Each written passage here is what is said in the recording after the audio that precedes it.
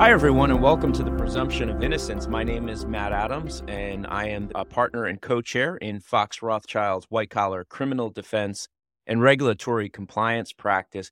Today, I'm joined by Matthew Walsh, C.P.A., who is a market leader in Withum's COVID-19 financial assistance services practice, as well as Jessica Hollobaugh, who is a return guest and is a partner and market leader in the forensics, investigations, and white-collar criminal defense practice, also at Withum. Matt and Jess, welcome to the Presumption of Innocence. Let's get right to it. Today, we're talking about the employee retention credit. And I have to say that in March of 2020, when the world was seemingly falling apart from the COVID-19 pandemic, I heard a little bit about the Paycheck Protection Program, and never in my wildest imagination did I think that initial stimulus program brought about by the CARES Act would morph into literally trillions of dollars in the U.S. economy, stimulating businesses, and for good reason, because of the impact of the pandemic. But the ways that the pitfalls and the ways that this line of work is keeping us busy in our respective practices in a very complementary way of one another, frankly, because of the intersection between accounting and the law. In my wildest imagination, I never realized it would be this way. It's certainly a good thing, but these programs are wrought with pitfalls. And we've talked a lot about the Paycheck Protection Program on the Presumption of Innocence. And Jess, you were a guest on episode 1 where we had that very in-depth discussion. Today, we're talking about the employee retention credit. And Matt, I want to move to you first to talk a little bit about how the credit is obtained, both mechanically and what it is designed to do. Thanks, Matt, and happy to be here with you. I appreciate you inviting me on. The employee retention credit, it all started, believe it or not, back with the CARES Act when the Paycheck Protection Program was so popular. And the reason that we didn't really hear about the employee retention credit, by the way, a lot of people call it the ERC, some people call it the ERTC, so you'll probably go back and forth. I generally refer to it as the ERC. The reason that the ERC wasn't extremely popular early on in the pandemic was because the CARES Act provided a prohibition for you to take advantage of both the PPP and the employee retention credit. And at the time, the PPP, and still to this day, was much more favorable from a reimbursement perspective, from an amount perspective. So really, it wasn't until later in the year when the employee retention credit program was amended by the Consolidated Appropriations Act that started to become big. So in general, the employee retention credit program is a refundable tax credit. What that means is essentially the amount of the ERC that a company would be entitled to is refundable back from the IRS. As far as the overall landscape of the program, it's been amended a few times, really. It started, as I mentioned, with the CARES Act, the Consolidated Appropriations Act changed it. Then in 2021, the American Rescue Plan Act changed it. And then again, we had a fairly robust change in the Infrastructure and Jobs Act towards the end of 2021. So where we stand today is a program that exists for both 2020 and 2021. Like I said earlier, it's a refundable tax credit. If you qualify, if a company qualifies in 2020, it's up to $5,000 per employee. In 2021, it's up to $7,000 per employee per quarter. The eligibility rules are fairly complex. And I know we'll chat a little bit more about them later, but in general, you can qualify for the employee retention credit by either meeting the definition of having a significant reduction in gross receipts, which is different for the 2020 and 2021 program, or having a partial or full suspension of your operations due to government orders surrounding COVID-19. And again, we'll chat about them a little bit more in depth later. As far as accessing the credit, the chosen methodology for this was the payroll tax system. So an eligible employer would access the credit through amending their payroll tax returns from 2020 and 2021 for the quarters which they are eligible for. The process is a little slow from the IRS. They seem to be getting a little bit quicker, but this is a paper file process. There's no electronic method to do it. So essentially, each eligible business assigns and sends paper returns. via USPS down to their respective IRS office, and the IRS processes it and cuts checks the good old fashioned way and sends them in the mail. It's been an ever evolving process, but yeah, that's the sort of overview and where we're at today, Matt. So, Matt and Jess, I want to really talk about enforcement trends today. And if you're interested in taking a bit more of a deep dive into the eligibility and mechanics of the ERC, we have another podcast earlier in our series where we really took a deep dive into mechanically how the program works. And I thank Matt for giving us a bit of an overview here at the outset.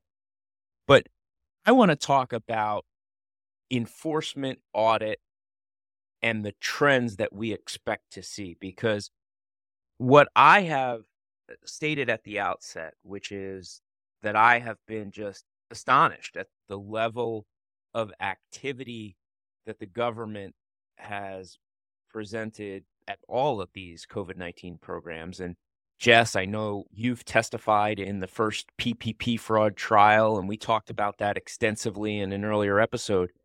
But Matt, from your perspective, the mechanical way that this credit is obtained by amendment to payroll tax returns, 941, how common is that outside of a program like this that's administered through amendments? Is it a common practice that people are actually amending their payroll tax returns? Because when we talk about enforcement and audit, that's really what I want to start. It strikes me as a process that might not have historically been that common. Yeah, that's a great question, Matt. And you're absolutely right. It is not common to have amended payroll tax returns previous to the employee retention credit. In fact, the IRS does have ways in which to take amendments for other tax returns in a different way than the old-fashioned paper filing. They do not for the 941X. And when pressed early on, when the employee retention credit was more popular, the IRS, their general response was in the vein of, look, outside the employee retention credit, we don't really process a lot of 941Xs, which is the amended 941. So yeah, this is fairly uncommon in a way that has been one of the sole contributors toward the delays that a lot of employee retention credit eligible companies are seeing in actually getting their refunds. Yeah, let me capture one word you're saying, and that's delay, because we saw a real flurry of enforcement activity with the PPP program almost immediately. And it's been well documented that the first cases came out almost right away after funds were distributed. And I'm on record saying that those were low-hanging fruit cases. We've talked extensively about that on this podcast, in fact. But this notion of ERC enforcement activity, here we are in 2023, and we really are just starting to scratch the surface on ERC enforcement. Matt, do you think that's a byproduct of this amendment process, which is something that allows this credit to be obtained retroactively? Yeah, I do. I think it's a couple of things. One, I think the program was changing, right? The latest legislation that we saw that significantly adjusted the ERC was the Infrastructure and Jobs Act, which was late 2021. So by the time the IRS got around to interpreting the changes and publishing updates, right? That was later in 2021, early 2022. The IRS audit guide, which was created to train their own employees, we believe was released to those employees somewhere around July of 2022, and then released to the general public later in 2022. So really, we look at that and we think that's probably the signal of when the IRS started to really begin enforcement around the ERC, is when that training guide became available to their employees, because they really had to shift a number of employment tax agents into an enforcement on a tax credit program. Keep in mind, as you mentioned earlier, Matt, with this being uncommon, what we saw also is the IRS agents who are assigned to the employment tax division. This is also just as uncommon for them, right? In general, their audits are relating to payroll and they're not relating to refundable tax credits. So there was a learning curve there from the IRS side And that led to the delay in enforcement and why we're really starting to see it pick up now. Yeah. And one of the political hot buttons in Washington, D.C. right now is this influx of funding that's been given to the IRS to hire new agents to really make enforcement a priority. And it just strikes me that this is the next low-hanging fruit because of all the mechanical ways that this program, the pitfalls, I guess, is the best way to put it, that this program has. And we're going to get to some of those in a minute. But when we talk about the most glaring enforcement trends, one of the areas that I see is with promoters and enforcement trends specific to promoters.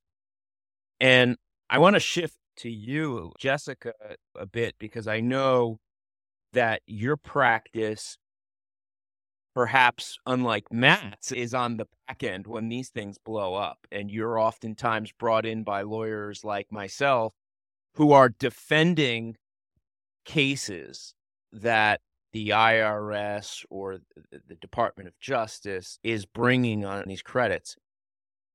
Now, I know anecdotally it has been in the news that promoters are the subject of significant scrutiny by the government right now.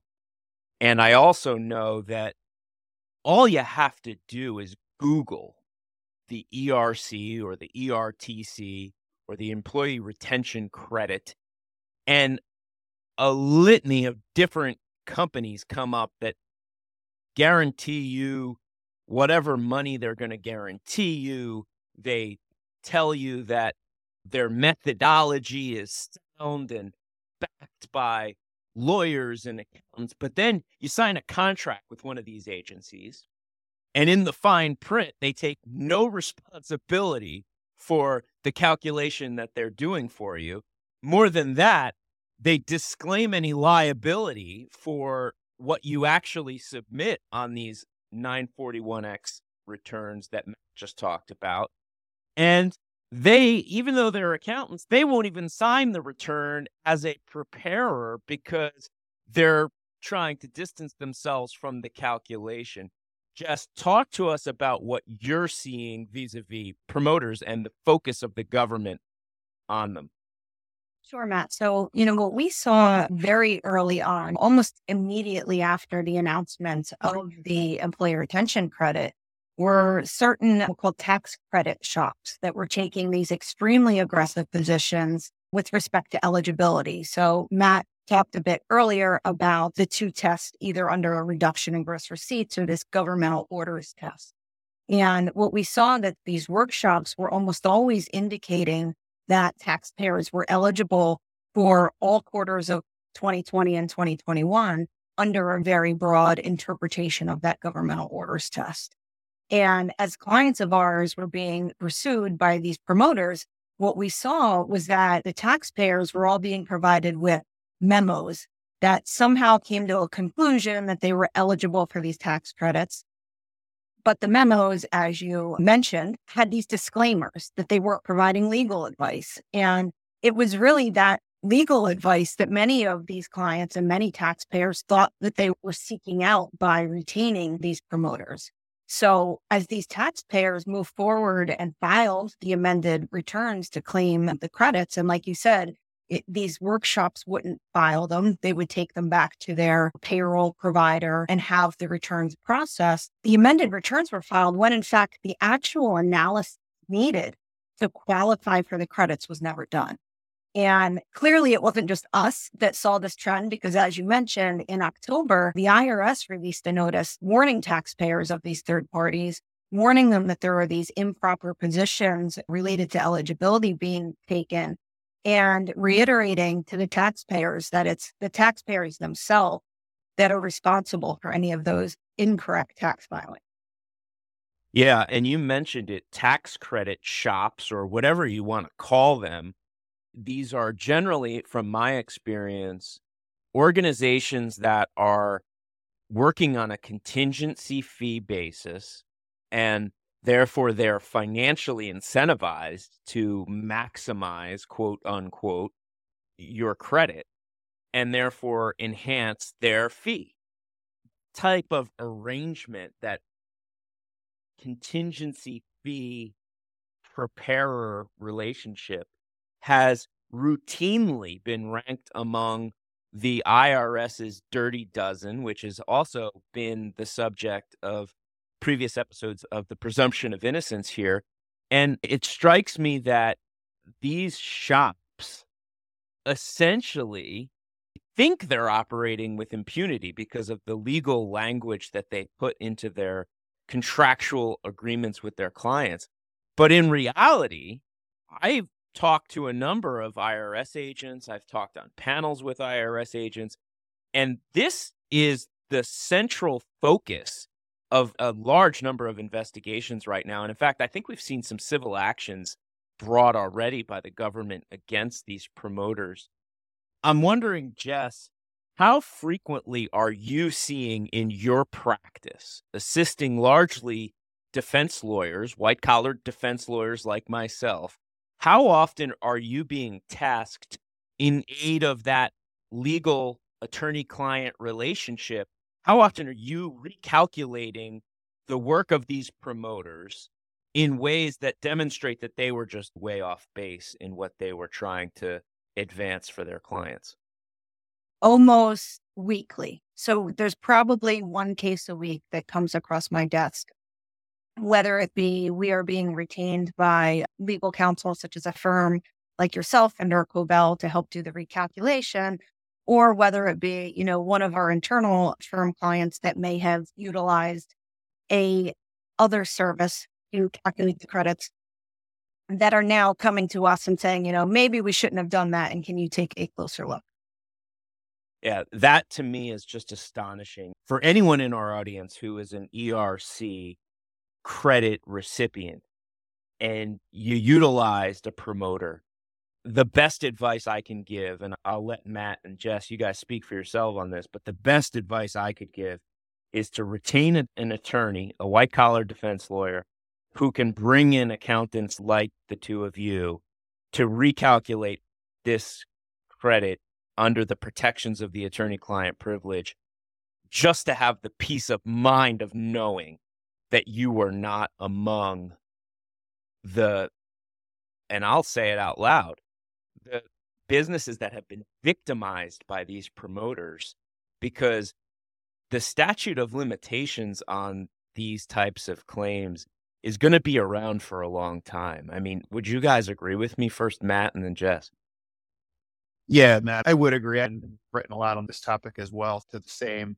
I think it's prudent for businesses that took advantage of the employee retention credit that they make sure that their documentation, their substantiation documentation is in order. And, this is a great program intended for companies who kept employees on and had economic hardships as it related to COVID. And there are thousands, probably hundreds of thousands of businesses that are truly eligible for this credit and should take advantage of it for every dollar that they're entitled to.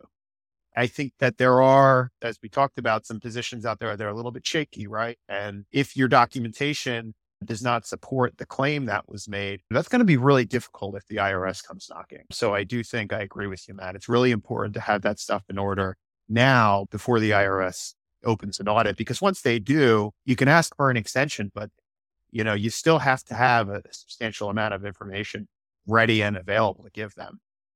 Jess? Yeah, I absolutely agree as well. So, in these credits, it's not always black and white where the taxpayer is entirely eligible or not eligible at all. It's very often something in between there. And it's important, as Matt said, to have that documentation and get it right. We talked about the fact that amended returns are not that common. To fix an error, now we're going to be amending those amended returns. So it's uncommon on top of even more uncommon. Hello, audit. I'll go one step further. There's a legal mandate. Matt, you mentioned about the documentation. There's a legal mandate that comes with this program that you have the documentation on demand and pull it out of a drawer whenever the IRS asks. And your failure to do so is a huge enforcement issue. We're talking a lot about pitfalls as it relates to the calculation.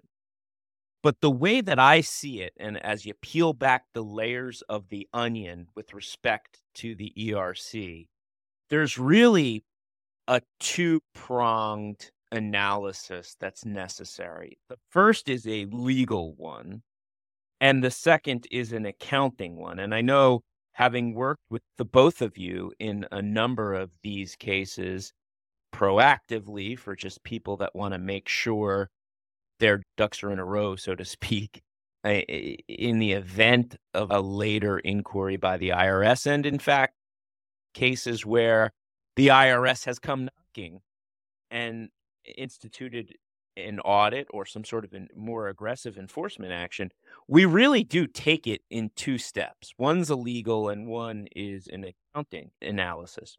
And on the legal side, that really speaks to qualification, that threshold question, the government orders test or the gross receipts test.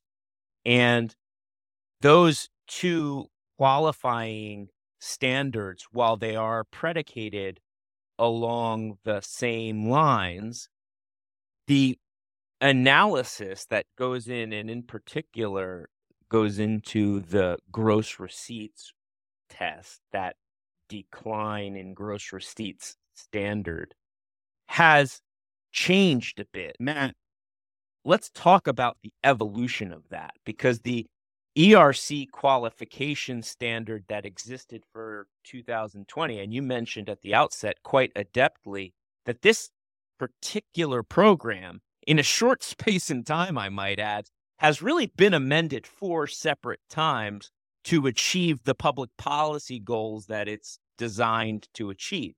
So that second thing, the gross receipts test, that second legal qualifying standard, has really changed. There is some inherent accounting work that needs to go into that, right?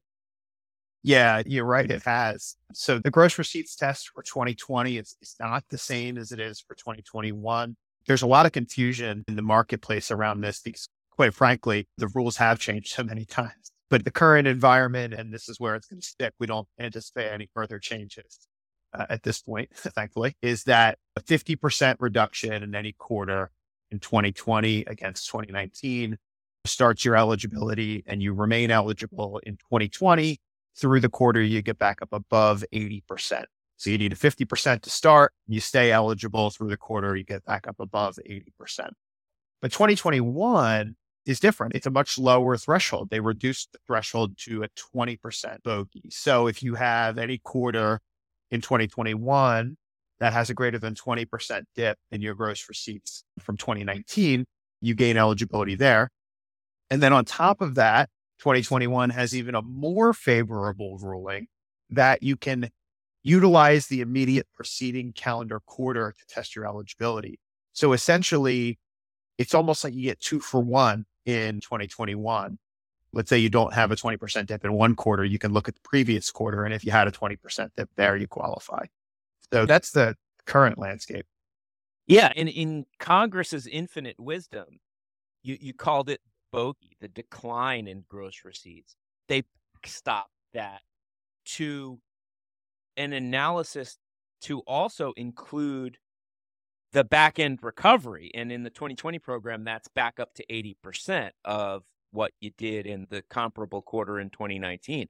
I find that pretty fascinating that this law was written in such an emergency, and that's right there in the CARES Act. But they found a way to put a backstop in to ensure that the businesses that began to recover more quickly, that maybe figured it out and how to live in the pandemic-laden environment in 2020, would lose eligibility. And I was just talking to a prospective client just yesterday, and he was telling me, I want to explore this ERC thing, but before I pursue it much further, here's my situation. And it was a transportation sector business.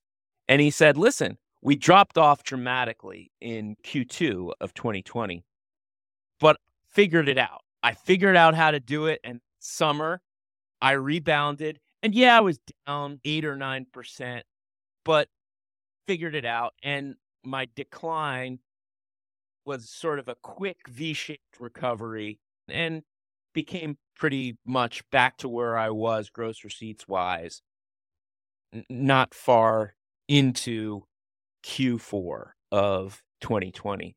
And just in analyzing that out loud, we were talking about that that back end recovery that Congress factored into the criteria.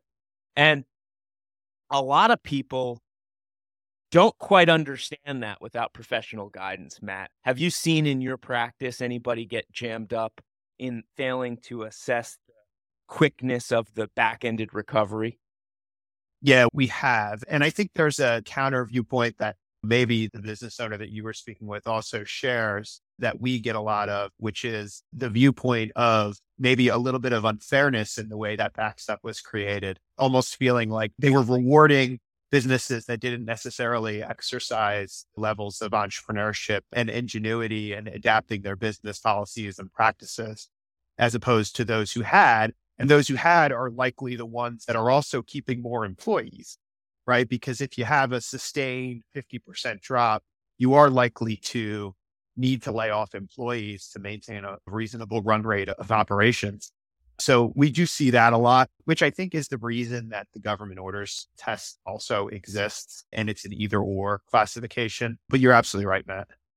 Yeah. And Jess, from your perspective, gross receipts, what does that mean?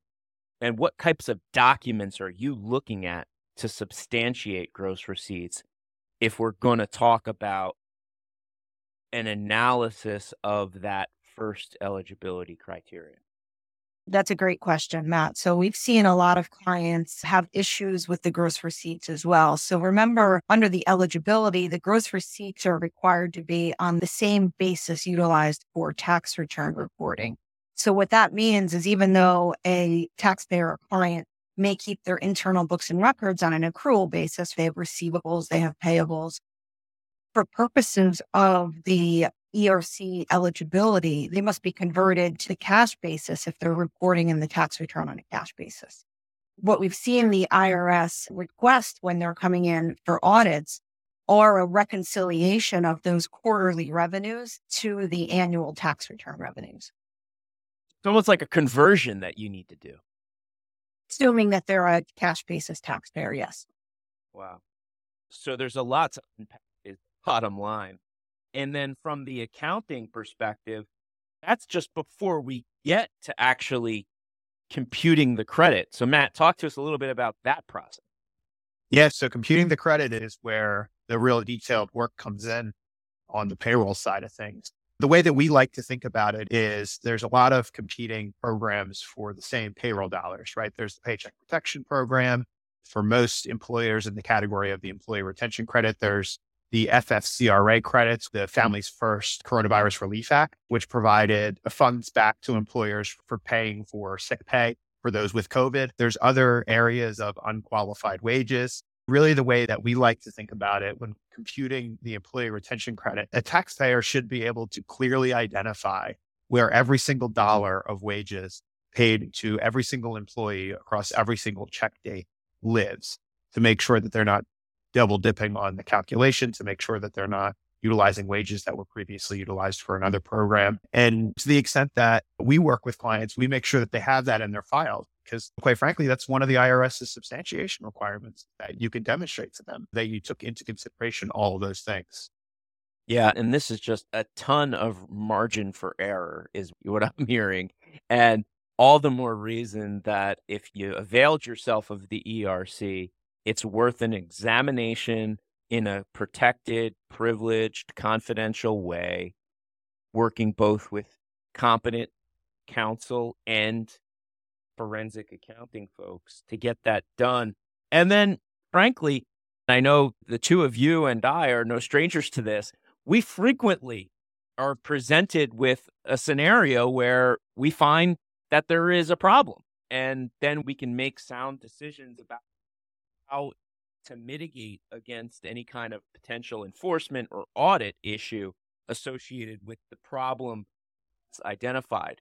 Before we really leave the problems, though, and go to the solutions, Matt, talk to us a bit about some of the aggregation rules and some of the pitfalls associated with the ERC in that area. Yeah, thanks, Matt. Aggregation rules are a big one.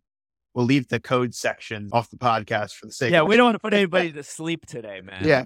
But in general, the aggregation rules are not dissimilar to affiliation from the PPP in the stance that you need to consider aggregated companies together when you're looking at eligibility. The specifics of the aggregation rules are, in actuality, a little bit more complex than the PPP affiliation rules. They're much more scripted, and aggregation can exist in a few different scenarios. A parent-subsidiary relationship is one. A brother-sister aggregation group is another, where you have a number of businesses or multiple businesses that are owned by a few individual owners to a large extent. And then there's also a concept called the affiliated service group, which could create an aggregation. Those rules are fairly nuanced and pretty company specific. Layering on top of that some additional complexities when you have familial relationships with who gets stock attributed to who. And that's actually one of the areas we see a lot of companies miss the boat on in terms of their first analysis. They kind of look at each company they have or they operate in a silo and say, okay, this company had a gross receipt reduction, but this one didn't. So we claimed it for this entity only. In reality, you have to apply eligibility across all members of an aggregated group. And by the way, we've seen a number of situations where that actually helps companies become eligible for the credit and gets them more benefits. So it's not always a negative, but aggregation rules are required to be applied, and it's a very specific analysis. Wow. And this is just on the good faith unintentional errors, to say nothing of the blatant low-hanging fruit. So let's shift, now that we've talked about some of these common pitfalls from both a legal analysis and an accounting analysis perspective. What do we do if we found an error? Because the last thing we want to do is have an error found during an audit, in my opinion. We're, I think, all aligned in saying that especially if you used a promoter, but pretty much even if you didn't, it's probably a good exercise to have competent counsel and forensic accounting folks like yourselves examine an ERC calculation to ensure you're in good shape. But let's go to the worst case scenario. One of these common pitfalls is evident in your application. You filed this seldomly utilized 941X, amended your payroll tax returns, and now you're in the boat of having found something wrong with your amended filing. What do you do next, Jess? Seek legal and accounting help. So as talked before, you really just want to get it right and make sure that you have the supporting documentation in case of a future audit. And like you said, you don't want to wait until you get audited, because there are going to be penalties associated with incorrect filings. So just as you said before, you want to get an attorney, an accountant that both have expertise in the ERC credits and get the calculations right and get those amended returns corrected. Matt, have you been in the position to be filing amendments of the amendments?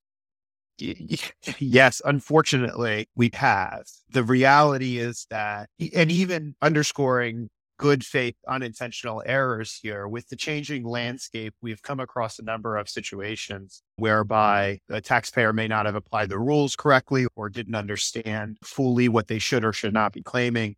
We've also seen amended 941s just be prepared incorrectly with some of the changing landscape. So unfortunately, we have been in that position of refiling. And we talked a little bit earlier about the delays in the process of processing the 941Xs to begin with.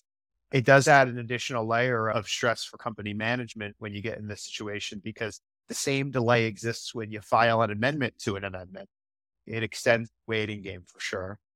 Yeah, I would just underscore everything that the two of you just said by saying, simply stated, it's better to get it right, even if you've got to amend an amendment, even if you've got to file that subsequent 941X, just to ensure the defensible good faith position that you're trying to take. And I think really that underscores why amendments are even possible. In the traditional underpayment of taxes kind of environment, that amendment opportunity exists for a reason, is that the government wants to give you a chance to get it right.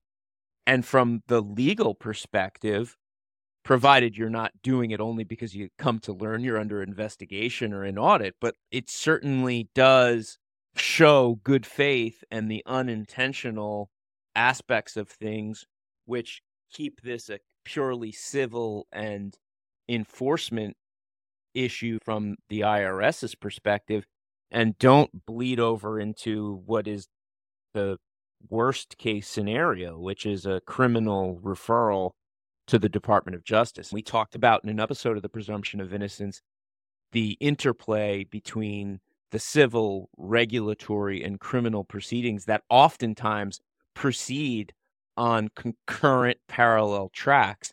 And this is one area where you don't want that to occur for sure, because there's proactive steps you can take to head that off at the pass prior to the sort of catastrophic event of a referral to the DOJ.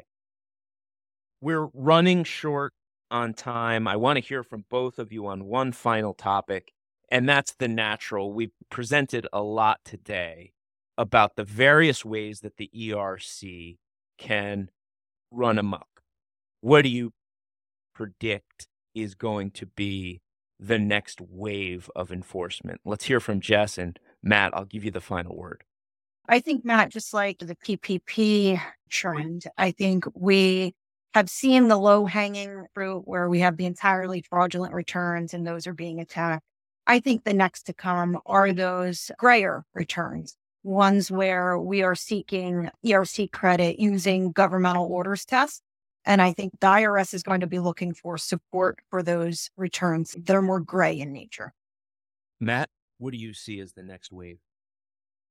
Yeah, I think, and again, this is purely my prediction, the IRS is going to get a little bit more deep into utilizing some data analytics to pick their audit targets for the employee retention credit. And what I mean by that is, I think they're going to look at industries. They're going to look at size of credit, obviously, but I think they're also going to look at industries that maybe they feel have a higher risk of maybe misstatement of the credit amount. I think they're going to target industries where they feel that they could have either worked remotely or that the partial suspension rules would not apply, and then go towards that. So I think ultimately the IRS is obviously doing their duty to make sure that those who took the credit did so appropriately, but also at the same time, they are looking to find those who didn't. And I think that they're going to do everything in their power to do that. I can't thank the two of you enough for sharing your expertise with us today. That's all the time we have for this episode of the Presumption of Innocence, but I'm Matt Adams, and I ask you to please join us next time where we unpack the cutting-edge issues associated with the white-collar criminal and regulatory defense world. Thanks a lot.